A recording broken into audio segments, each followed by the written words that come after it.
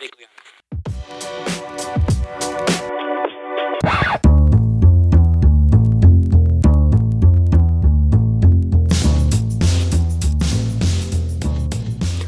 and welcome to Impressions of America. I'm Simon, and with me as always are Toby and Vaughn. Hi guys. Hi Simon. Hey Simon. Today's episode we will be looking at the 1992 Spike Lee film Malcolm X, and joining us for this episode is writer and friend of the podcast, Moises. Thanks for joining us today, Moises. Hi Simon, thanks for having me on. It's a pleasure to be here. Adapted from the 1965 autobiography by Malcolm X and Alex Haley, the film is a 3-hour epic that stars Denzel Washington and tells the story of young Malcolm Little from his early childhood in rural Michigan and his teenage years in Boston as a small-town criminal, to his time in prison, finding the Nation of Islam and changing his name to Malcolm X, and then his later life as he became estranged from the Nation of Islam, and then finally his assassination. Do you know where you came from? What's your name? Malcolm Little. No. That's the name of the slave masters who own your family. You don't even know who you are. Who are you? Say Roseland. Roseland.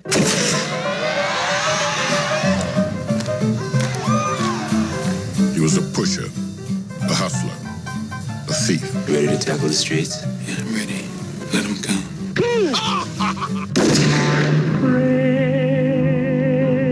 He was loved, respected, convicted.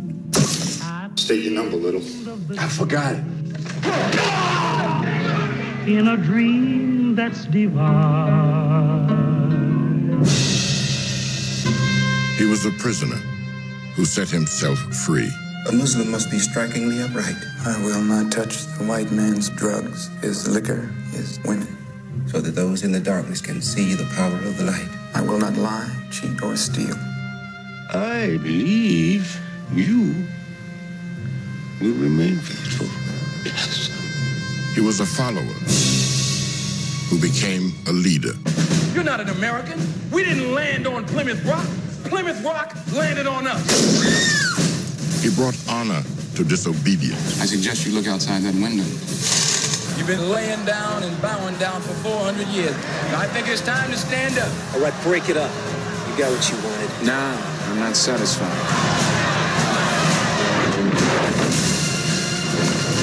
That's too much power for one man to have.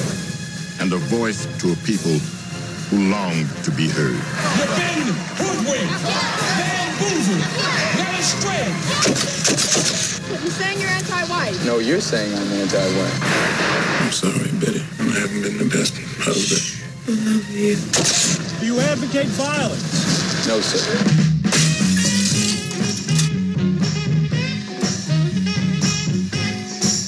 Academy Award winner Denzel Washington's most electrifying performance. Director Spike Lee's most powerful film. Malcolm, can we all live together? I sincerely hope so.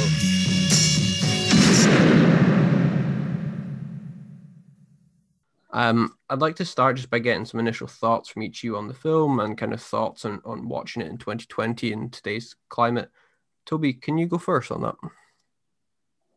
Yeah, I mean, I thought that the film was really, really good. It's sort of like a redemption story. It's sort of like it's biblical, like the Saul who becomes Paul. Like Malcolm starts off as a sort of almost like a pimp, like a hustler. You know, like he's cool. It's almost like a 1970s like blaxploitation movie. Really, he's wearing all these zoot suits. He's chilling with all these like mob guys. It's a really cool and fun, and I think that's why Spike Lee started the film with him.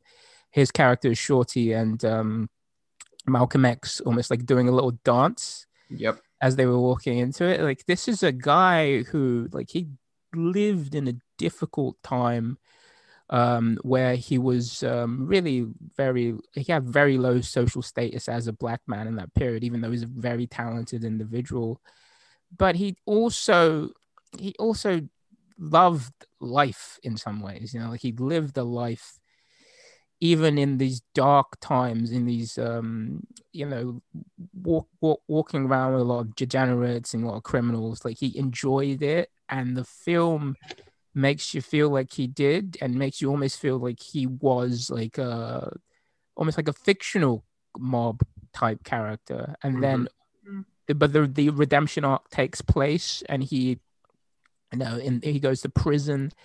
He meets Guy Baines, and then he has this great conversion. And a lot of the things that he'd been feeling about his relationship to white people, relationship to society broadly, sort of comes out in those talks with Baines. And he gains a consciousness about the society and how he's living and what he's feeling, and becomes this guy Malcolm X that we know. And I think the film does really well because it's several films really.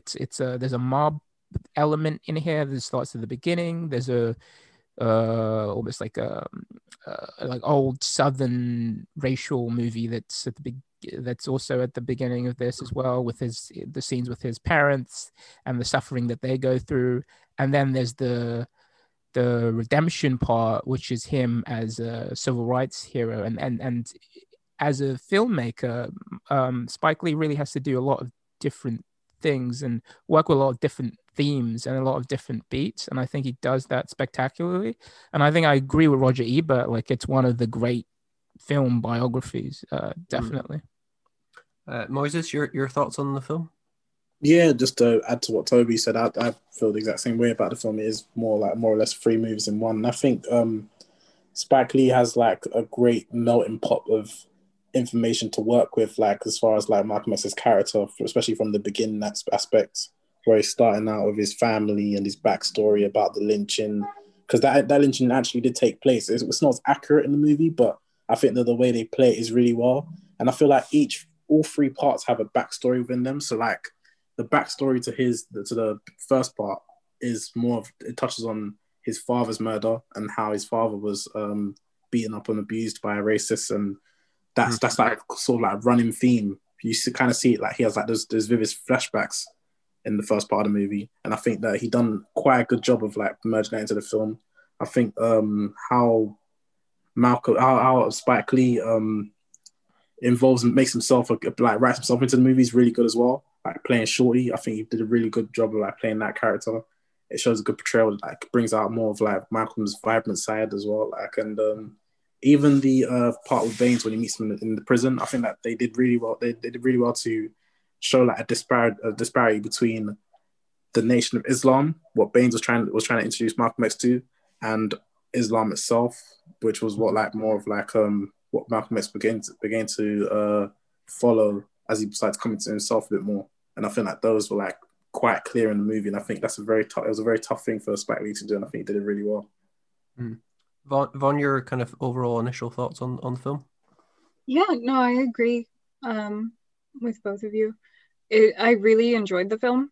I had seen scenes of it before, but this is the first time that I've watched it fully through. And just the breadth of it kind of shocked me, because I didn't realize how much more to the film there was apart from the kind of famous speeches that he's giving for like a good 40-minute stretch of the film, which is just beautifully done, of him giving speeches on street corners and gradually moving towards lecture halls and at universities, and how he comes up in his public speaking kind of career through all of this. But for the first like hour and 15 minutes, it's all of his younger life before he even gets to being introduced to Islam. And it's like, that was just so fascinating to me, because that's something that I just didn't know about Malcolm X. And doing a little digging around that, like I had known that he had this kind of conversion experience, like Toby was saying, like almost biblical, almost like St. Augustine, going from this kind of more depraved way of life to a very religious and devout life. And And it was interesting that for an hour and 15 minutes, you're watching this biopic about someone who isn't at all the icon that you know, but it's done so well to just set up how juxtaposed his life was in his later years. I thought it was expertly done. And I think my favorite part of the film was his conversion experience in the prison, which is probably the least historical part of the film, but I really liked it. It was very like Shawshank Redemption kind of vibes to it, and I just really enjoyed that part. Overall though, loved it, thought it was fantastic. Denzel's incredible, Spike Lee is incredible. How'd you feel about it, Simon? I had never seen the film before. So I watched this a couple of weeks ago with my wife, and so we were in the same boat. We'd never seen the film before. I knew about Malcolm X in kind of broader terms and kind of some of the touchstones of his life, but I didn't know some of the specific details that the film gets into. And I love the film. It took 2 sittings to get through because it's 3.5 hours long. So I think we watched it like a Friday night and a Saturday night or something like that. But I kind of just agree with the sentiment of you all, that I think what strikes me when I watch the film was just the breadth of it, and this idea of a biblical epic. I think is quite a nice way of putting it, because one of the things that struck me is I've watched quite a lot of kind of different biographies over the years on film, and you look at something like the Steve Jobs film, which was telling his story but through 3 product launches, and that's very different, taking 3 particular segments of someone's life, and you compare that to something like Malcolm X, which is just so much broader in scale. Trying to tell a story in 3.5 hours of someone from, when they're very young to their assassination and when they're in their 40s, I think it was. So, actually trying to tell this breadth of story over such a long kind of canvas that he's got.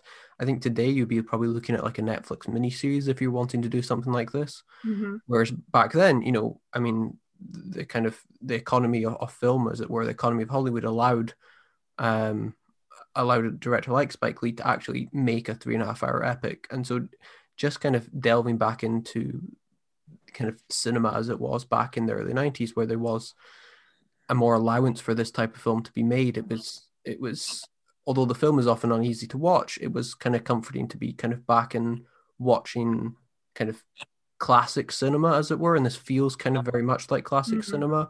It wasn't overly experimental. The time frame doesn't jump around too much, although, as kind of pointed on, that we do move about a little bit here and there, showing a little bit of flashback, but it's quite a traditional story in the way it's told. And I think just kind of, it was, like if you ever go to a museum and you see like one of those giant paintings that basically take up a whole wall, and you kind of just marvel at it. It was a bit like that. There was just so much to take in. And, as you say, whether it's the preaching on the street corner or the stuff in prison or his earlier life when he's, kind of the young hoodlum, as it were, and he's trying to get his hair straightened through various means of trying to get them conks. Yeah. So like there's so much to take in, and I'm sure I could probably watch the film again next week and just spot things that I'd missed first time around. But I think from a purely kind of cinematic point of view, it was just nice to see a really well-made kind of classical storytelling of a really important figure in a kind of classical sense. And I really enjoyed the film, and I think, as it's kind of been touched on, I think Spike Lee did a good job in being able to tell what's essentially 3 different stories, as it were.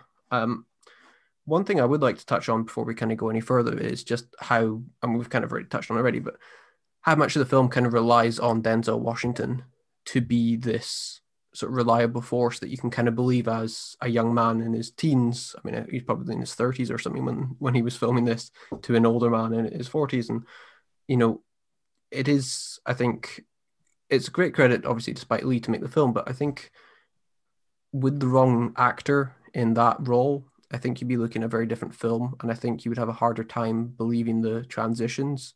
And I think there are different transitions in the film, as we talked about. Him going from a hoodlum to joining the Nation of Islam is obviously a bigger change in his kind of outward personality. But I think even later on in the film, as I think Moses touched on, this idea of him sort of beginning to transform a little bit more in his later life, where he's moving more towards like actual Islam rather than Nation of Islam. And you do begin to see that in his character and just the way he kind of holds himself and as a presence on screen. And I think for Denzel, I think it was an Oscar nomination very well deserved. I think it's an example of he has to carry a film pretty much, for 3.5 hours, and he does it as you'd expect from Denzel. He does it perfectly. I don't know if any of you guys got any specific thoughts on the Denzel performance. Didn't he lose to Al Pacino in Scent of a Woman? Like, I've seen that movie. It's a bad movie. Like, it's a good performance, but it's like hammy. He's shouting. Well, that's the classic they're due an Oscar performance. I think that's this guy's been nominated 6 times before and he's never won. We better give him one before. And wasn't it like the last black guy to win the Oscar was like Sidney Poitier or something like that? Probably for and then they got the opportunity to give it to Denzel for Malcolm X, and they gave it to Yeah, because that was being for Best Actor, you're right, which I think he did win a few years later for Training Day, but he'd won, was it Glory? He'd won the Best Supporting for years before. But yes, as far as lead actor was concerned, you're right, Toby. I think there was a bit of a wait there, and I think that's an example of, Hollywood will often give the Oscar to someone who their time is due, as it were, rather than necessarily for the performance. But yeah, it's a credit to, I think, as we've all touched on, that you do genuinely believe this character for the 3.5 hours you're watching on screen, despite the various age transformations that he goes through.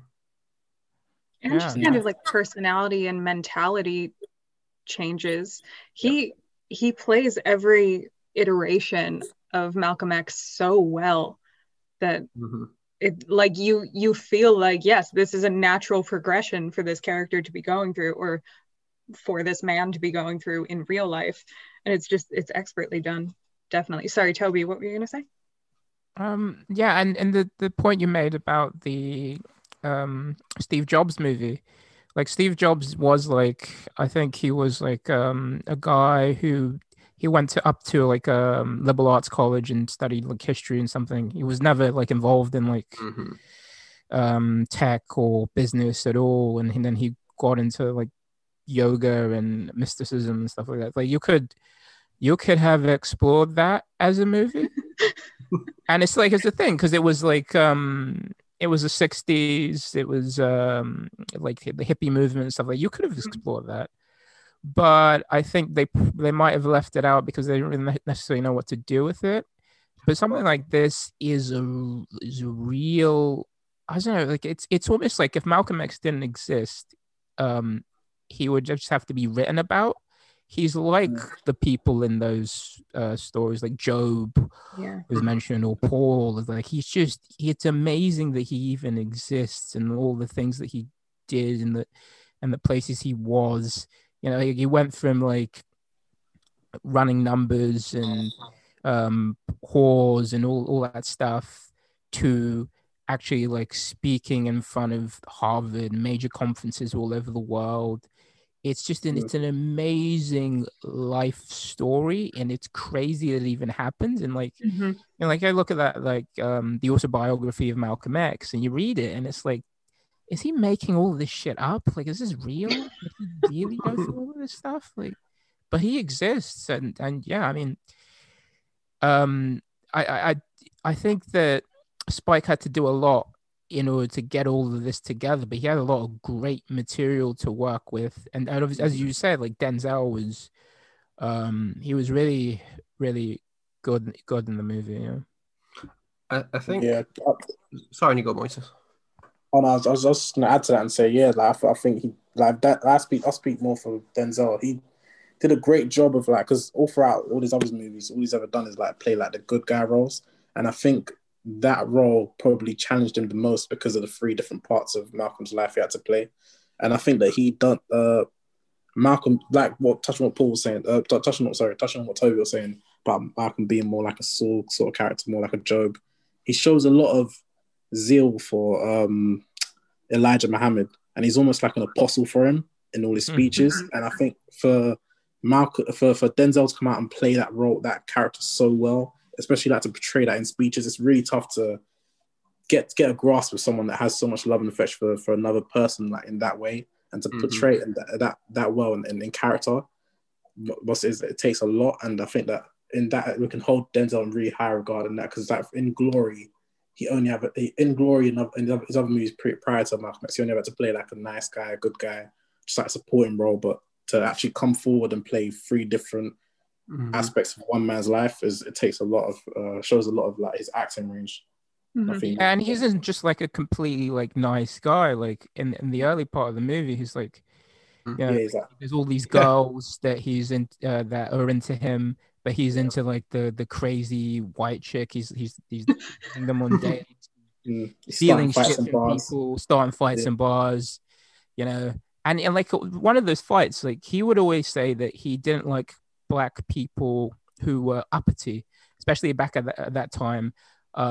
Because they were just so low status. A lot of people who just had jobs of any kind were seen as like sort of upper in the black community. And so like he would go into a bar and see a guy who would look at him and say, oh, you're just so country, or like, you know, get out of here. And he would start a fight. But that wasn't really portrayed in the movie, like the reason why he felt that way. It was just like Denzel had like a bad interaction and he just beat the guy up. He threw something in his face, which is crazy. As Moise says, is like he's not like, he seems like a genuinely, like on a personal level, despite the things that he's going through, like a bad guy. But Denzel can play that. He can play the conversion. He can play the saint as well. It's crazy. It's like it's such a fantastic performance. Yeah, I think that was one of the things I took from the film, was how much of an ass he kind of is to begin with, or at least he can play up to beat. You know, you have that scene where he breaks the bottle over the guy's head. You have, you know, the scene where he's frightening the guy with the revolver gun, and he doesn't know that the bullet's not in it. And you know, it's that, just how he carries himself is kind of light years different from what, you know, the character Moise is talking about, you know, where he's this almost this sort of subservient to Elijah Muhammad, you know, and he's the sort of apostle for him. And I think the film would, I think if the film didn't succeed in the scenes that we see in the prison, I think we would maybe have a harder time believing that transformation between the two characters. And I think that is, you know, we do have to genuinely believe that this is someone who, you know, is acting out because, you know, they're lost, or it is at least, you know, perceived that they are, you know, struggling with the kind of their relationship to the world. And, you know, we find out later on, you know, we have a flashback to when he was in school, and, you know, he's told that, you know, Malcolm Little, as it was at the time, was told, well, you're a black kid. It doesn't matter how smart you are. You're going to have to learn to work with your hands. You know, that's a good kind of job for you, rather than trying to be a lawyer, despite the fact that, you know, he was the smartest kid in the class, as it were. And I think you begin, at least I sort of began to kind of understand the tapestry of this character a lot more, and, you know, as the kind of film went on, and you begin to realize just how kind of lost that kind of initial impression of Malcolm was, and you begin to understand why he was attracted to something that would offer him kind of solutions and kind of answers beyond the kind of hedonistic approach to the world that he'd been taking in his earlier years. Obviously, when we see him getting, so kind of the turning point for him is when he goes to jail, and he goes to jail because I think he was trying to rob places, and I can't remember if it was banks or it was knocking over houses. I think it might have been houses. And it says in the voiceover that he basically gets 1 year for robbery and 7 years for kind of hanging around with white women. And you know, we begin to understand just how lost this Malcolm Little guy is to begin with, but at the same time, that is very much the life that's kind of afforded to him to some extent, because he is kind of beaten down by these white figures, be it police figures, be it people in the classroom, you know, wherever it is, who basically sort of denigrate this idea of what a black man or a black person can be. And one of the things I took most from the film was this was a celebration of kind of black life, and we saw it in various points in the film. I think there's a scene where there's some street celebrations that are happening, because I think a boxer won a famous victory or something like that, and we kind of see the streets and the celebrations. And, you know, throughout the film, we see this idea of black identity, and later on at the end of the film, you know, we have a voiceover from Nelson Mandela, you know, I think reciting one of the famous speeches. And for me, as you know, a white person with a very comfortable life, I think that was one of the things I took from this film was, as you would expect from a Spike Lee film, or Spike Lee joint, as it were. You know, this was a celebration of what Black life is, and the both the troubles and the kind of the grandeur of it. Toby, I don't know, kind of your thoughts on this idea of Black identity and how the film portrays it, and maybe also how the lens of that is maybe slightly different in 2020 as to what it was when the film was made. I think the movie is really interesting because it works for all the different groups who are either Black or minority groups who feel left out society and feel that they have to adapt to white society just to fit in. Like Malcolm in the beginning, he's conking his hair so it can be like a white guy. He sees white women as like higher status than the Black women that are afforded to him in that time, and in his the autobiography, like he talks a lot about that even more than is in the film, and I do think that there's a sense in this movie, and I think a lot of people will get the sense. I think probably why people like Ta-Nehisi Coates are attracted to movies like this is that this is a guy who could have been, as Simon says, he could be so much. He could have been a lawyer in a system that was right and that worked. But his whole ambitions in life are filtered through all of the little opportunities he gets where he lives. His mum can't even keep hold of the kids. They write them off. They send them to different homes, and they're not really treated as people. They're treated as almost invisible. He used to say nigger all the time, like I wasn't even there. He felt invisible. And for a group of and I think because we did that episode on the Black Panthers and Huey P. Newton and people like that, they always felt the same way that he did, that white women were higher status than the Black women that they were afforded. It was almost like being able to get that was almost like being a human being in some way. And a lot of them were also very, very intelligent. They went to university despite the restrictions there, and they felt the society did not give them the opportunities that they deserved or required, and that life wasn't fair. And this isn't even like a critique of like capitalism. You know, it's not like a super Marxist critique. It's a critique by people who wanted to be they just wanted to have all the opportunity they can be afforded to them. So the movie resonates with the wider Black community, people who are in difficult, precarious situations, financially but personally, that, you know, like America should afford them more things. But it also, I think it's appeals to a lot of like young, ambitious people, even some young, ambitious people who think that society today affords them much more opportunity than it did before. Like, I think it's probably why Spike Lee ran into problems with some like radical Black groups who thought that he was just going to give it like sort of like a middle class overview in his portrayal of Malcolm X. I'm not sure necessarily that's how it worked out, but I think that's probably why this area is so contentious. Vaughn, do you have any thoughts on kind of the earlier stages of his life? You know, we kind of see the stuff around like West Indian Archie and kind of the younger days. How did you kind of respond to the earlier stuff? And I know you said that it was kind of maybe slightly kind of eye-opening for yourself. Did you kind of fully buy into the world that you were seeing there, which I'm guessing was, you know, a bit different to the Boston that you know from your own life? Yeah, it was a bit different from Boston. But firstly, nobody had accents, but apart from that, no, I definitely bought into it, but it being something that was kind of different for me when thinking about Malcolm X. Like, I did not know that this was part of the film when I started watching the film.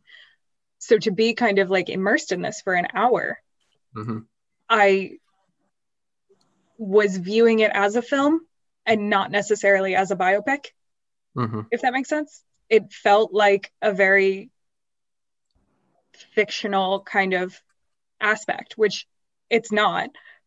That is kind of the life that he led before what I would recognize as my Malcolm X, or would have before I watched the film. So in that part, it felt more fictional to me until I looked up the history of it.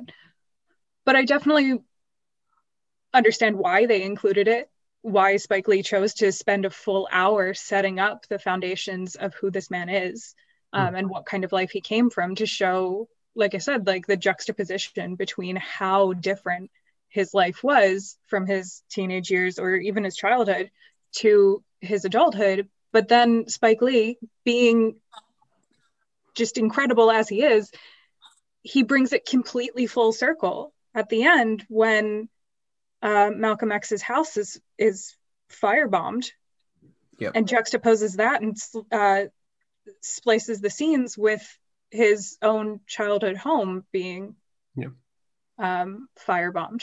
And it's just like this beautiful kind of full circle view of how much has changed and also not, if that makes sense.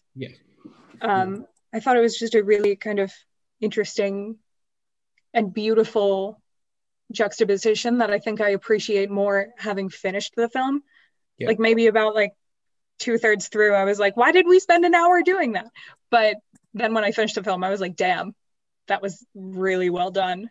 And also when about an hour and 15 minutes in, when he's talking to the Baines character, who is saying like, rethink everything in your life. Have you ever met a good white person? And they flip through all of these white characters that you've already seen. And it's like, literally none of them were actually good white people. Like kind of force feeding you it. And I was like, oh shit, that is so well done. Like I really enjoyed it. And they weren't like giant villains either. Like his teacher was like, you know, I wanted to be a public school teacher. I like this black kid. He could probably, instead of being a criminal, he could work with his hands. He could, because that's all that teacher knows, that black people are allowed to do. And so like he's just a product of that system, you know. And it's almost like, it's not like, oh, there's like a white savior or some white savior me, or some white guy's gonna get Jesus or get morality and then start talking properly. It's like that's the system that they lived in, you know. I think for me, viewing it, going off of what you just said, Toby, viewing it as a white woman, it was very easy for me to overlook some of the things from that first hour of the film that I wouldn't have had personal resonance with. And then Spike Lee was like, fucking look at it. And I was like, oh my God, that makes so much more sense now. Because as I was watching it, I was like, that's pretty shitty of that person, but it wasn't a deep resonance for me until this kind of conversion experience in prison, when the Baines character is like, actually rethink all of this. And he's not just telling Malcolm X, he's telling the audience, like, what you just watched for an hour is fucked up and we need to talk about that. And it was well done for me. I'd just like to say something, touching on what Toby said, just on the question, sorry, adding to what Toby said. Another symbolism that Spike Lee does so well, that he uses that maybe a bit more subtle, is the way he uses Malcolm X's hair journey throughout the movie. And hair in like African cultures shows a journey, and the way that Spike Lee uses because you start with the movie of Malcolm X having his hair permed, and that's like the obviously coming out of the I think the message trying to send there is that culturally black people in those times wanted to, that was their way of gaining a sense of whiteness relaxing or perming their hair. And he starts off the journey like where there's a lot of focus on everyone around him and Malcolm himself perming his hair. And then you see like the last time that he permed his hair, he actually sticks his head down the toilet. Yeah. That's like the last, and I think Spike Lee was trying to send a clear message symbolically to that. I think that was symbolism from Spike Lee to send a message to Black people that they need to let go of that how they view the world in the white gaze. And then you see like as he goes into prison, his hair becomes a bit more unkempt, more like rough, ragged. He doesn't have any way of controlling like his hair growth. And then when he comes out, it shows like his vulnerability. He shows his vulnerability, and like. And he approaches Elijah Muhammad and he cries and he sort of like breaks himself down and he breaks down his character, and he has his hair like really short, cut really short. And then towards the end of the movie, when he goes and makes his Hajj over to when he goes in his Hajj, he begins to grow out his hair, and then he's asked a question by the reporter, "Are you going to keep the beard?" Yeah. And then he kind of responds like, "I'm going to let my beard just freeform, just grow like however I feel necessary." And I feel like that journey in itself shows. I think that's another way that Spike Lee showed his growth throughout. And I think those three stages of those three hairstyles that he had were also in some ways Spike Lee's way of showing us the three different stages of Malcolm's life. Yeah, I think his identity really grows out, from being confused to being himself. And I think that's that's a really great point, Moise. Absolutely. So we've kind of touched on it a little bit, but I'd like to kind of maybe go a little bit more into the Elijah Muhammad and the Nation of Islam side of stuff. It's obviously key to the film, and we all bring our own history and our own projections when it comes to kind of religious figures and larger societal figures and people who kind of become the representation of a movement, etc. I don't know who wants to go first on this, but I was just wanting kind of your guy. I've got my own impressions of how I saw the Elijah Muhammad character throughout the film and how the film kind of represents him. But I'd love to start. I don't know, Toby, do you want to go first on this one? Just I think on Elijah Muhammad because back when I read the autobiography, it was a lot. I think Malcolm's family members were in it much more than there are in the film. And actually, one of Malcolm's brothers, Reginald, had got into Islam. In fact, a lot of his family got into Islam. And he had become a member of Elijah Muhammad's group. But then he fell out of favor with Elijah Muhammad. And Elijah Muhammad had done something to him. And then he had come back to Malcolm and talked about it, and Malcolm didn't really believe it. So in the autobiography, they really try to make you feel like Elijah Muhammad's a really more complex character from the beginning. But in this movie, and I think I kind of like the way they did it in this movie, because they really gave you the impression, especially he's in the prison. Denzel's in the prison, but Elijah Muhammad comes to him almost like a specter, not in his real state. He's reading letters from him and talking to him, but he's this is a real, almost like a religious figure, almost like an angel that comes out. It's like God in the burning bush kind of thing. God in the burning bush. Like his whole worldview was transformed through his engagement with Elijah Muhammad. And Spike Lee didn't want to try to sully Elijah Muhammad at all at the beginning of that.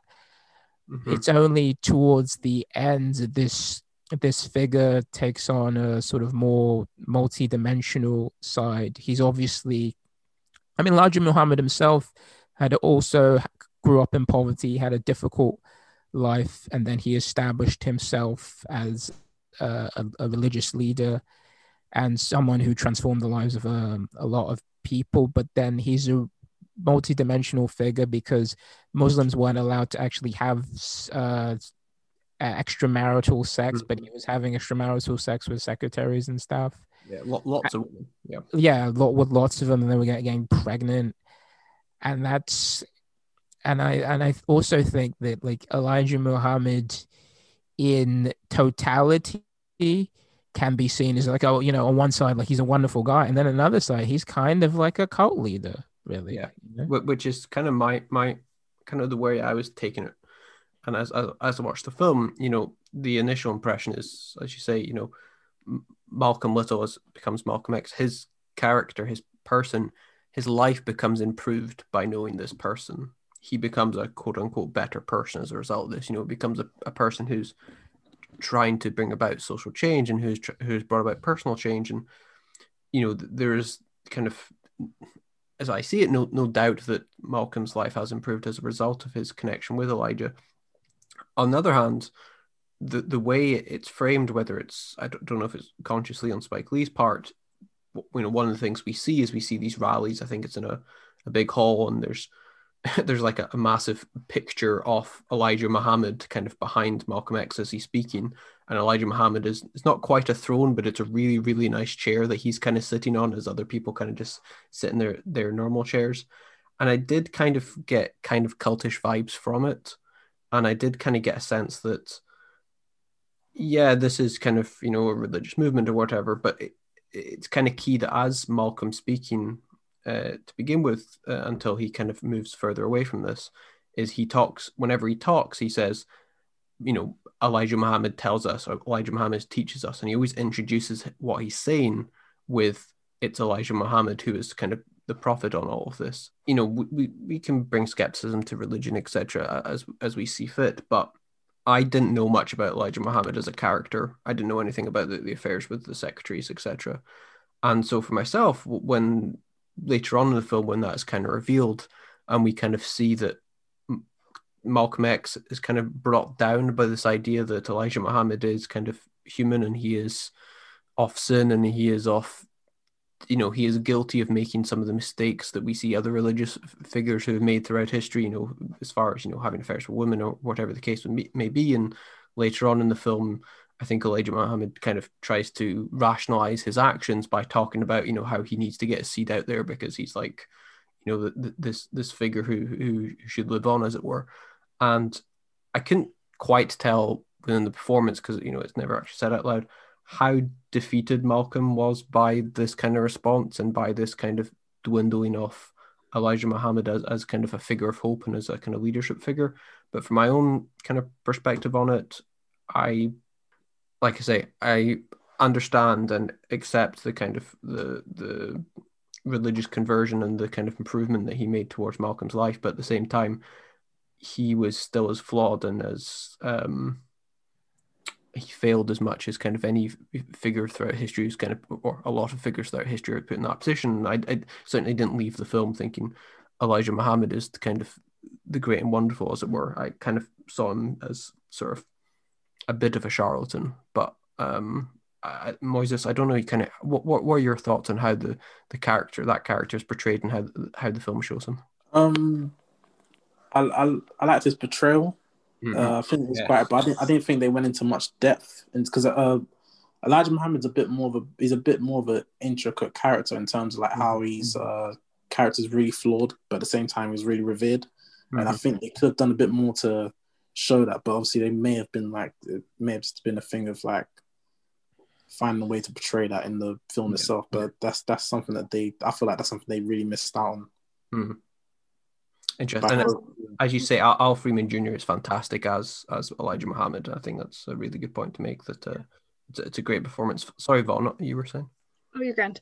One thing that I just thought of as you were speaking, Simon, is the kind of downfall for Malcolm after he finally accepts, like, maybe Elijah Muhammad is not the person that I thought he was. There are two scenes that I think are really kind of important in that idea. So the first is when he is in prison and Baines, who, real quick, slight tangent, as Toby said, like in Malcolm X's life, his siblings were the ones who got him into Nation of Islam and brought Islam into his life. And the Baines character doesn't exist in real life. So like Spike Lee rolled a lot of characters into Baines, being all of his siblings, and then later when Baines is kind of more aligned with Elijah Muhammad, and when they start to kind of splinter, there were certain characters or certain people in the Nation of Islam who were rolled into the Baines character. So that's... There was also a guy who was in prison who Malcolm X came across, and he was like a guy who like talked, and when he talked, like even the white guards would like listen, and other people would like stand to attention. And he was also like, he was interested in like reading and stuff, but he wasn't religious at all. And he brought him to literature, but not religion at all. So the Baines character, when in prison, when he's telling him to pray for the first time, and Malcolm X can't bring himself to physically kneel down and submit to prayer to Allah, Baines is like kind of goading him into it and trying to get him to do it, and he refuses, and he does not kneel to pray, and he says that he can't submit. And then later on, when after his remarks on JFK, when Elijah Muhammad is saying you can't say those things while you're representing us, what he says about JFK is that he kind of had his assassination coming, that the quote, "the chickens came home to roost," which is a fantastic line, and also what Malcolm X said in reality. So what do I say about this National Day of Mourning, so-called National Day of Mourning? I say the white man's acts of violence should be condemned, not only by our beliefs, but by his own. Now, the Holy Quran teaches us that those who work evil will be condemned or punished or judged according to their works. The Holy Bible teaches us that you reap what you sow. This is divine justice. Well, in the soil of the Americas, the white man has planted the seeds of hatred. He's planted the seeds of violence. He's allowed those weeds to grow up and choke the lives out of millions of black men and women for the last 400 years. In fact, the lives of Indians in this Americas for the last 500 years. And now those same weeds have choked one of his own gardeners, in fact, his chief gardener. And you ask me what I say. I only say what the Bible says. I say what the Quran says. I say it's justice. Assalamu alaikum. Mr. X, don't you even feel a little bit of remorse, saddened by the President Kennedy's assassination? Well, sir, I don't think anybody here would deny that when you send your chickens out in the morning from your barnyard, those chickens will return that evening to your barnyard, not your neighbor's barnyard. I think this is a prime example of the devil's chickens coming back home to roost. That the chickens that he sent out, the violence that he's perpetrated in other countries, here and abroad, be it 4 children in Birmingham or Medgar Evers or Lumumba in Africa, I think this same violence has come back to claim one of their own. Now, being an old farm boy myself, chickens coming home to roost never made me sad. In fact, it's only made me glad. But Elijah Muhammad is saying, you can't say that stuff on our behalf. I'm silencing you for 90 days, and you're not allowed to give any speeches in those 90 days. And Malcolm X, or Denzel, in that moment says, I submit to you fully. And that juxtaposition, that he couldn't submit to the religion itself and the God himself in that moment when he was starting to convert, and then this scene where he has completely and fully submitted to Elijah Muhammad, I think that is a really poignant scene in setting up the downfall, that maybe they didn't explore it enough in the downfall, but that for me was just so like, wow, he has completely converted and completely devoted himself to this man. First and foremost. Yeah, and I remember that actually Elijah Muhammad used those moments to like start telling people that Malcolm was, trying to become the leader of the Nation of Islam after he silenced him. I don't really think that the going out and saying the JFK sucks was such a bad thing for them. They've been attacking like other black freedom groups, like the groups that MLK belonged to. They've been attacking American society, Elijah Muhammad was kind of like he wasn't that loyal really, and he just when someone seemed to be getting a lot of press, he wasn't putting him in the newspapers, in the Nation of Islam newspapers anymore, even though Malcolm was getting national, international news. And then a lot of Elijah Muhammad's people were kind of a little bit, jealous or they saw it as Malcolm. He was promoting himself maybe more than the actual movement. Yeah, which is a difficult thing that these kind of movements get into. It was just like the thing with like Louis Farrakhan, right? Like many people think that Louis Farrakhan, who represents the Nation of Islam, has represented the Nation of Islam since, is actually like he's the guy who attempted to kill Malcolm X, and there's many different theories about that. I think like it's such a sad thing with movements like this, that the egos of these guys get so big and they forget about the final outcome for society, and this just becomes like, how can they better express their own egos? I think it's like really telling where you have Elijah Muhammad sitting down and you have a giant poster of Elijah Muhammad and everyone's declaring Elijah Muhammad's great, Elijah Muhammad's great. And it's not like, he's not even a guy who was known for being a great orator. Like he couldn't do the speeches that Malcolm was doing. Mm-hmm. And you really get the sense to an extent in the movie, and from what I know about their relationship, that like people just got jealous of Malcolm. It's just and it's kind of it's annoying really, because he seems like he was really genuine. At least he's portrayed as being really genuine in those moments. I mean, one of the things that happened in the voiceover, I think, Denzel as Malcolm X does say he was prepared to lay down his life for Elijah Muhammad. Mm-hmm. And, you really did get that sense, as we've kind of talked about before.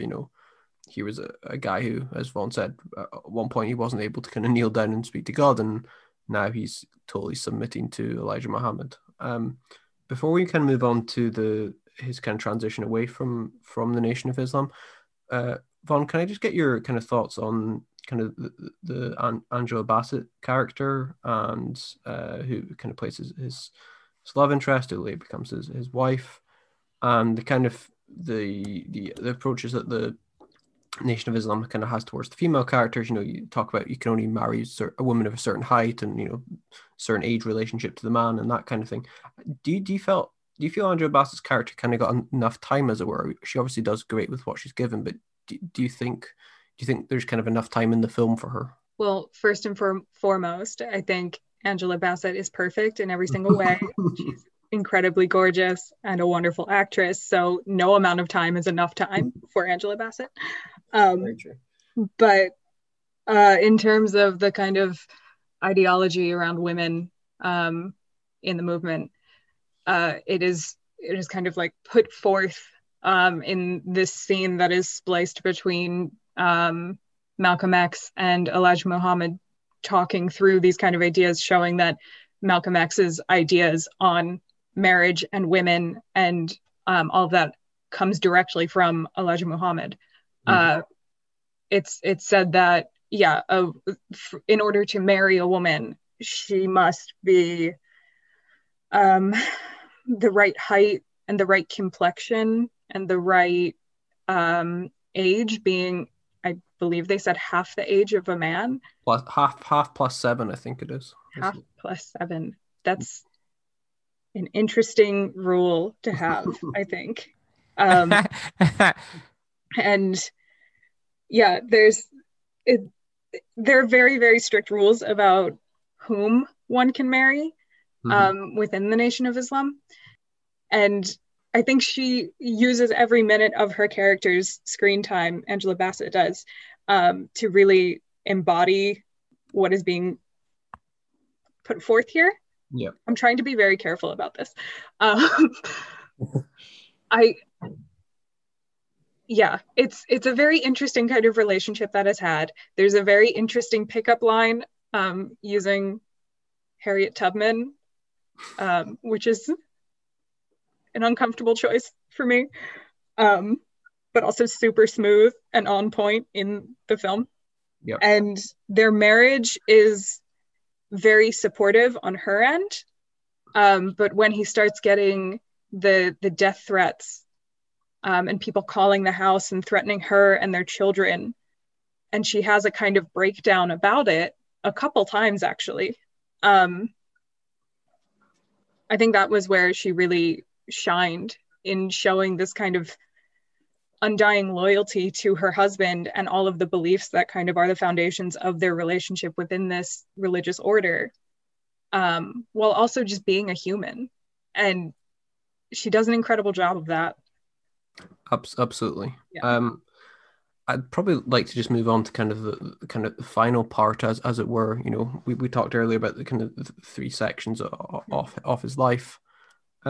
Moises, did you have kind of any thoughts on how the film portrays his transformation into or his movement towards, you know, Islam? And we see him, you know, making the pilgrimage to Mecca, and we see I think it's the CIA agents who are kind of following him and that kind of thing. Have you got any kind of thoughts on that character as it's portrayed in the film?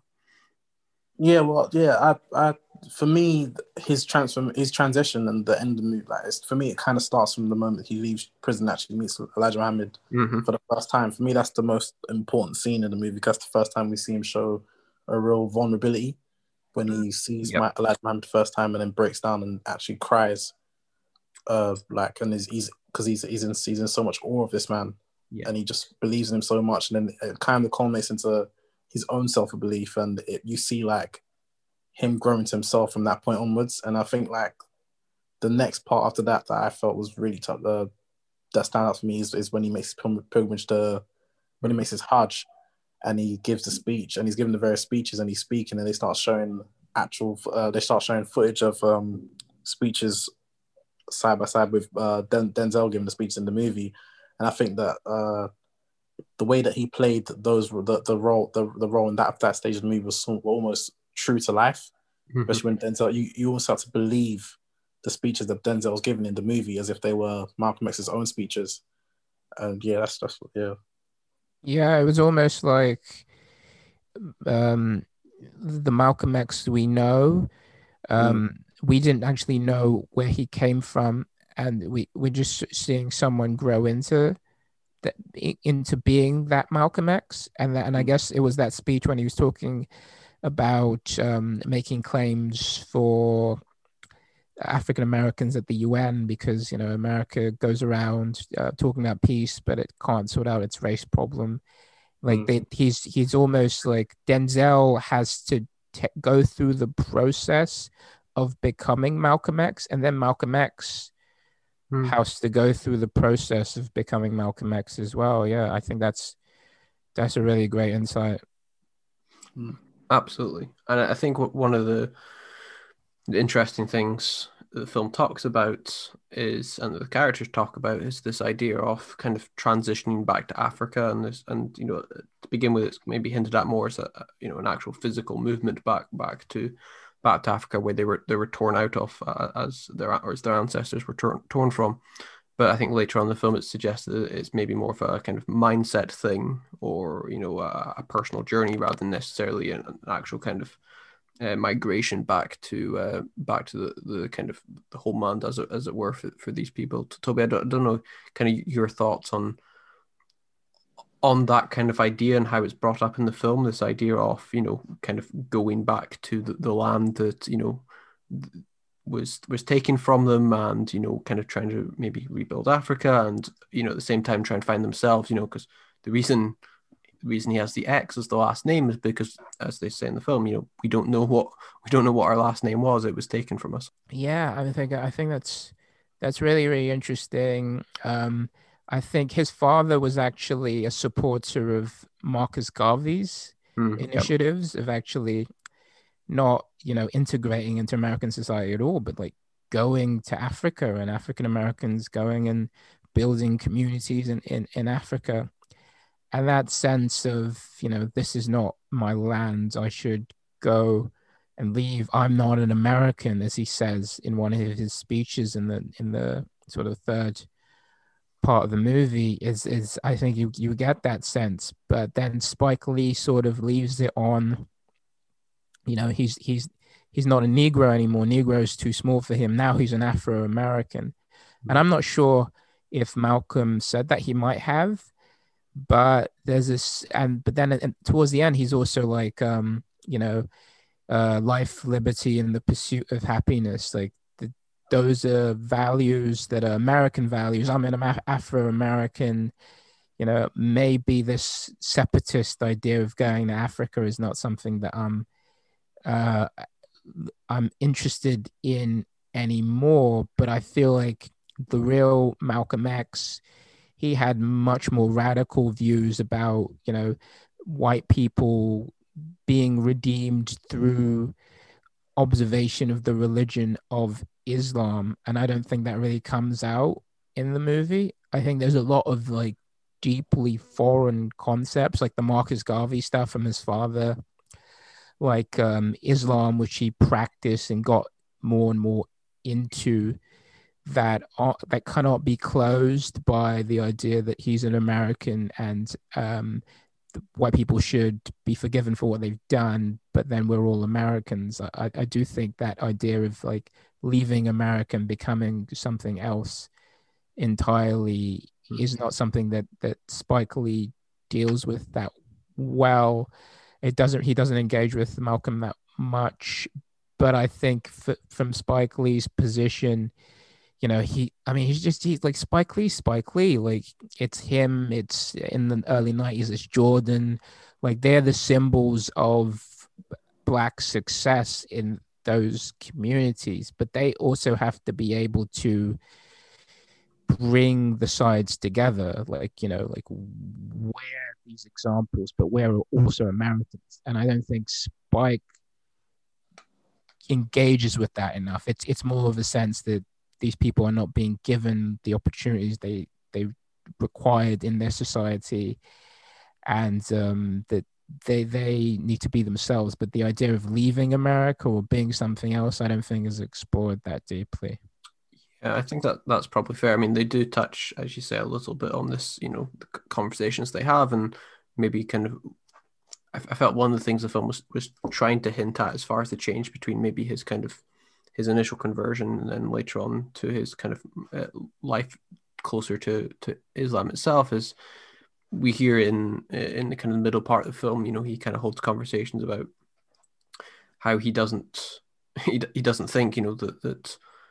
that white people are kind of able to do any kind of are able to make any kind of choices or make any decisions that are positive towards Black people. And later on in the film, they talk about how, or Malcolm X talks about how he's kind of more open to this idea of not judging like a whole slate of people, and being more open to this idea of anyone from any background should be kind of judged on their own merits rather than necessarily judged on the kind of precondition of the kind of society that people before them have built. So you've one of the images in Mecca is there are actually very white skinned almost like Scandinavian looking people next to Malcolm as he's at Mecca and as he's going through the prayers. And I guess that was the film's attempt to kind of show that movement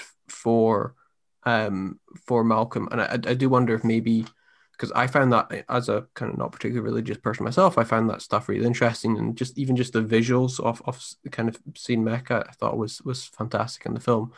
I do wonder if there'd be a years from now whether or not we'll see a more focused film on the kind of Islam side of things for Malcolm, and not necessarily trying to tell this broad picture that we see in the Spike Lee film, but maybe center it more on this transformations kind of as he progresses his thoughts on Islam and his kind of movement away from Elijah Muhammad.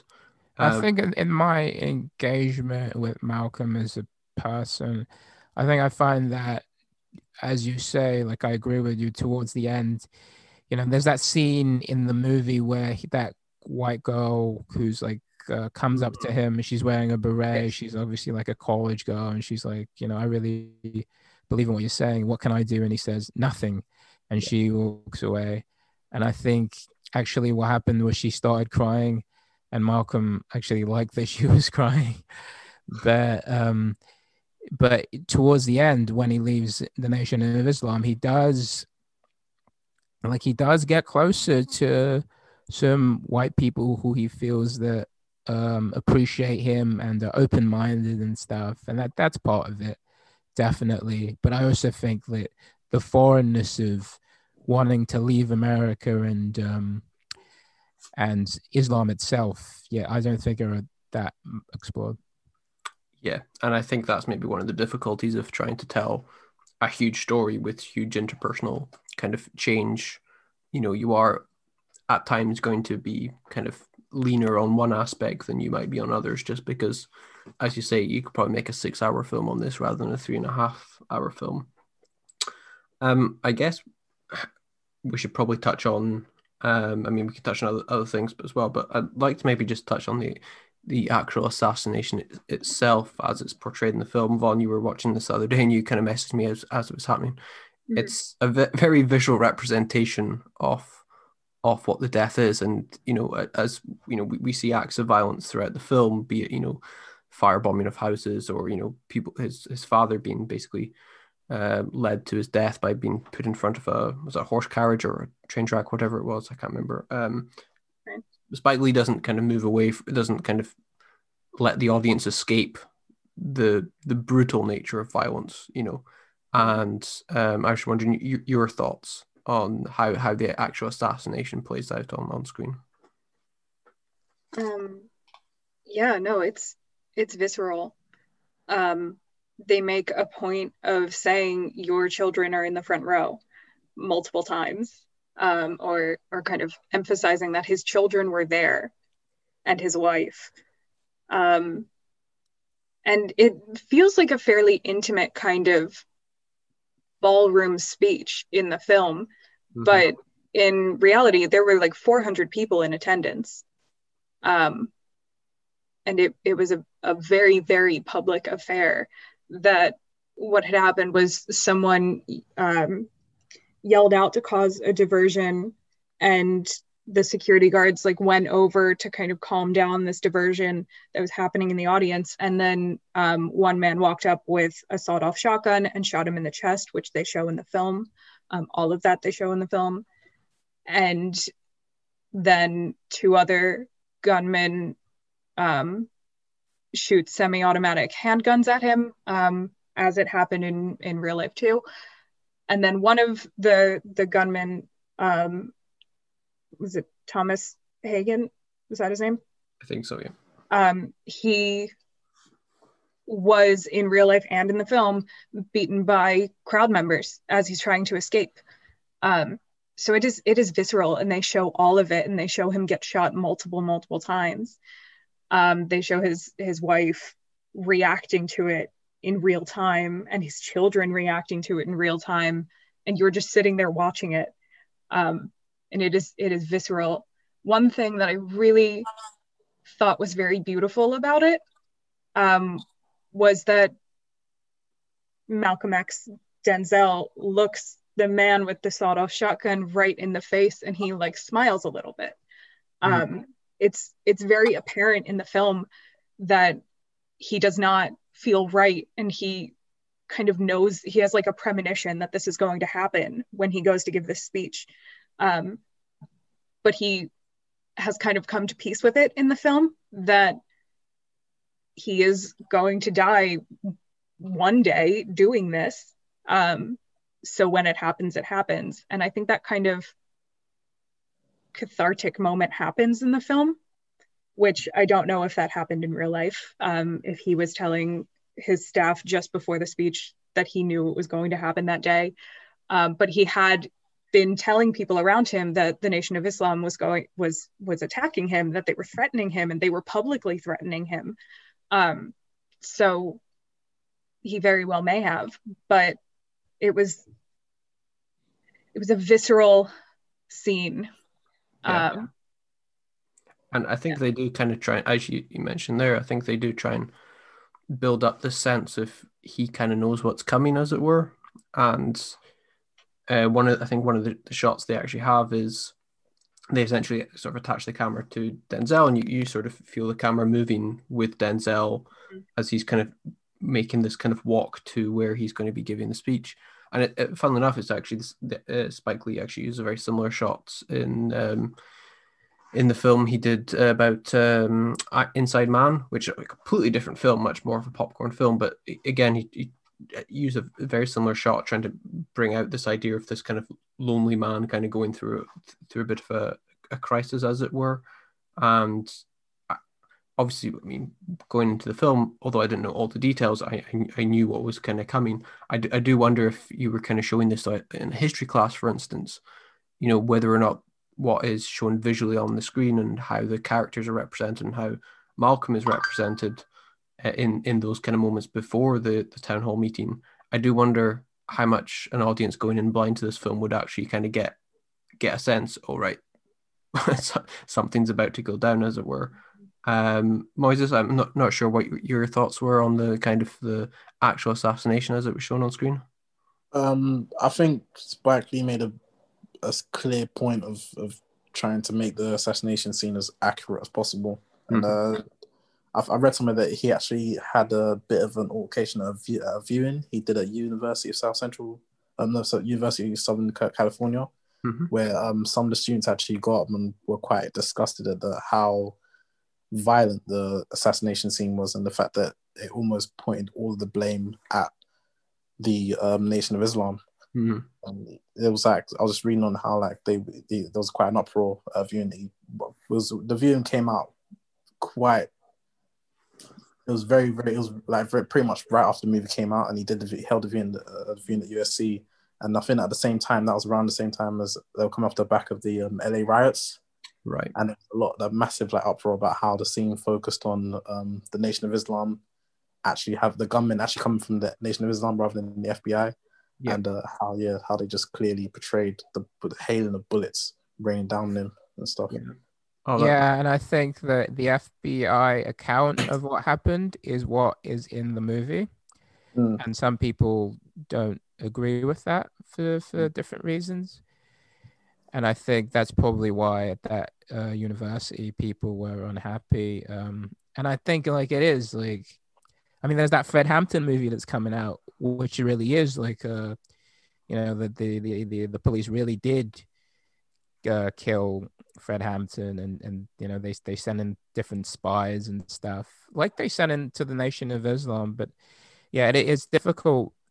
You know, it's difficult for me as well, because I kind of feel like dude, like these guys were all saying the same thing. Like, why do they hate each other so much? Like this stuff with Elijah Muhammad. So like, it's not really that big of a deal. And Malcolm's kind of a saint. Like when he died in the movie, I was like kind of tortured by it, to be honest. And I did feel bad that it was black people that did it. Just on that then, what did you think of the sort of imagery of the film then that does present it as the fact that it was these black men who were the ones pulling the trigger and indeed killing Malcolm X rather than the FBI? Assalamu alaikum. Get your hand out of my pocket! Get your hand out of my pocket, nigga! Get your hands out of my pocket! Get your hand out! Brother, please, hold on. Calm down, please, brother. Oh my God! No!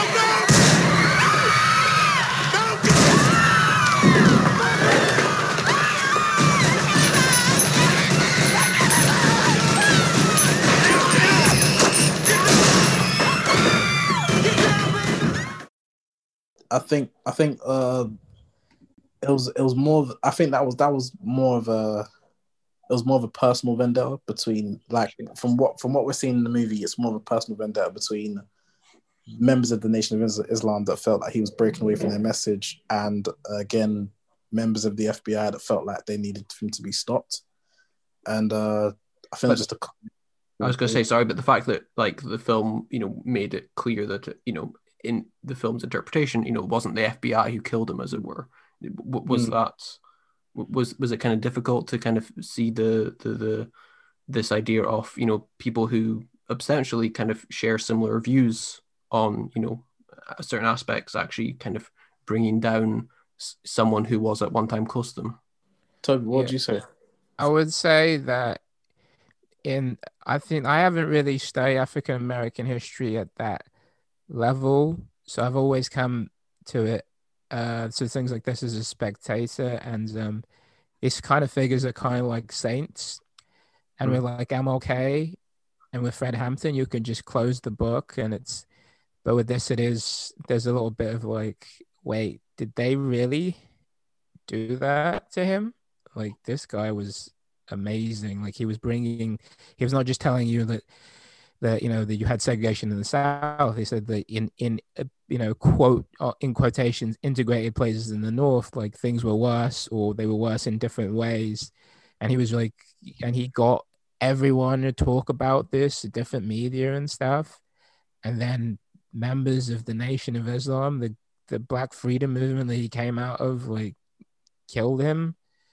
Like, it always, like, I never really understood it. And as someone who's never studied at a high level, it's always been a sort of a tragedy to me, to be honest. If I can just fill in a bit of history there for that kind of scene that was done. At first, I mean, it's Spike Lee. He opens with footage from the Rodney King beating. I definitely thought he was going to focus more on the FBI involvement, as it is recorded history that there were FBI spies in the Nation of Islam. And by not focusing on that, I think it was a bit of a disservice to what this messaging was. But as Moises says, it was much more of a personal kind of vendetta between the people in the Nation of Islam and Malcolm X specifically. And I think the quote unquote justification for it in that way was that by him pulling away from the Nation of Islam's message of, they said that they had a number of points they would publish in their newspaper or news outlet.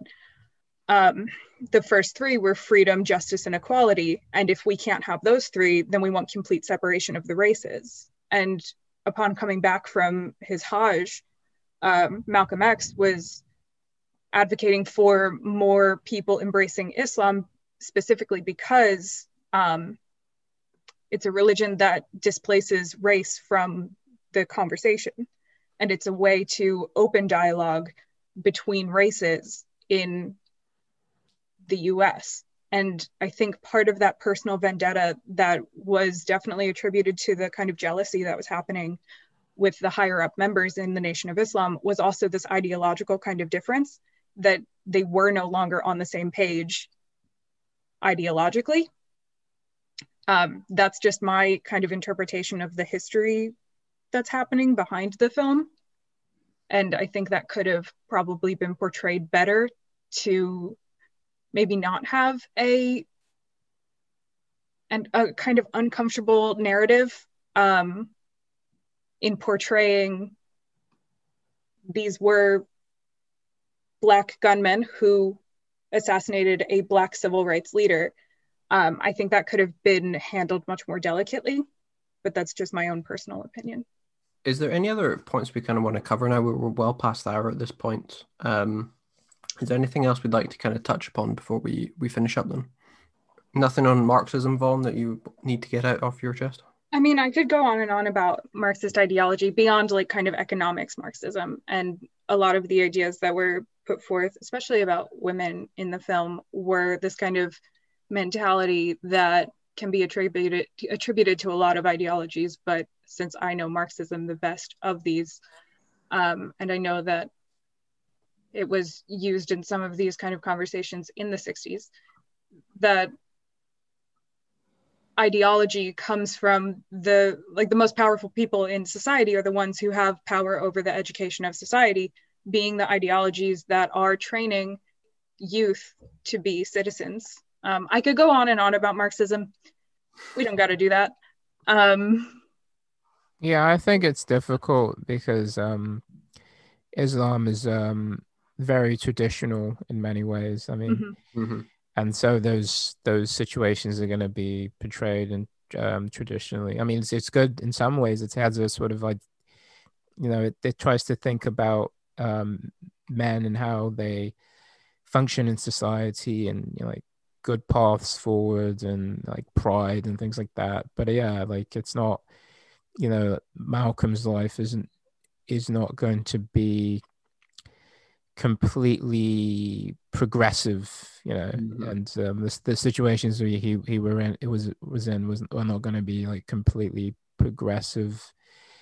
And these kind of conversations, will be happening even within the Black community, about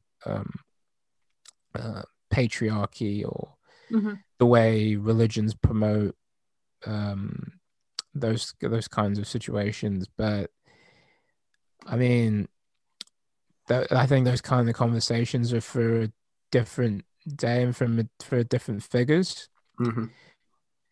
The great thing about Malcolm is that he brought light to the Black experience in America, and he opened doors for many different people. I guess when he died originally, it wasn't like he was this martyr.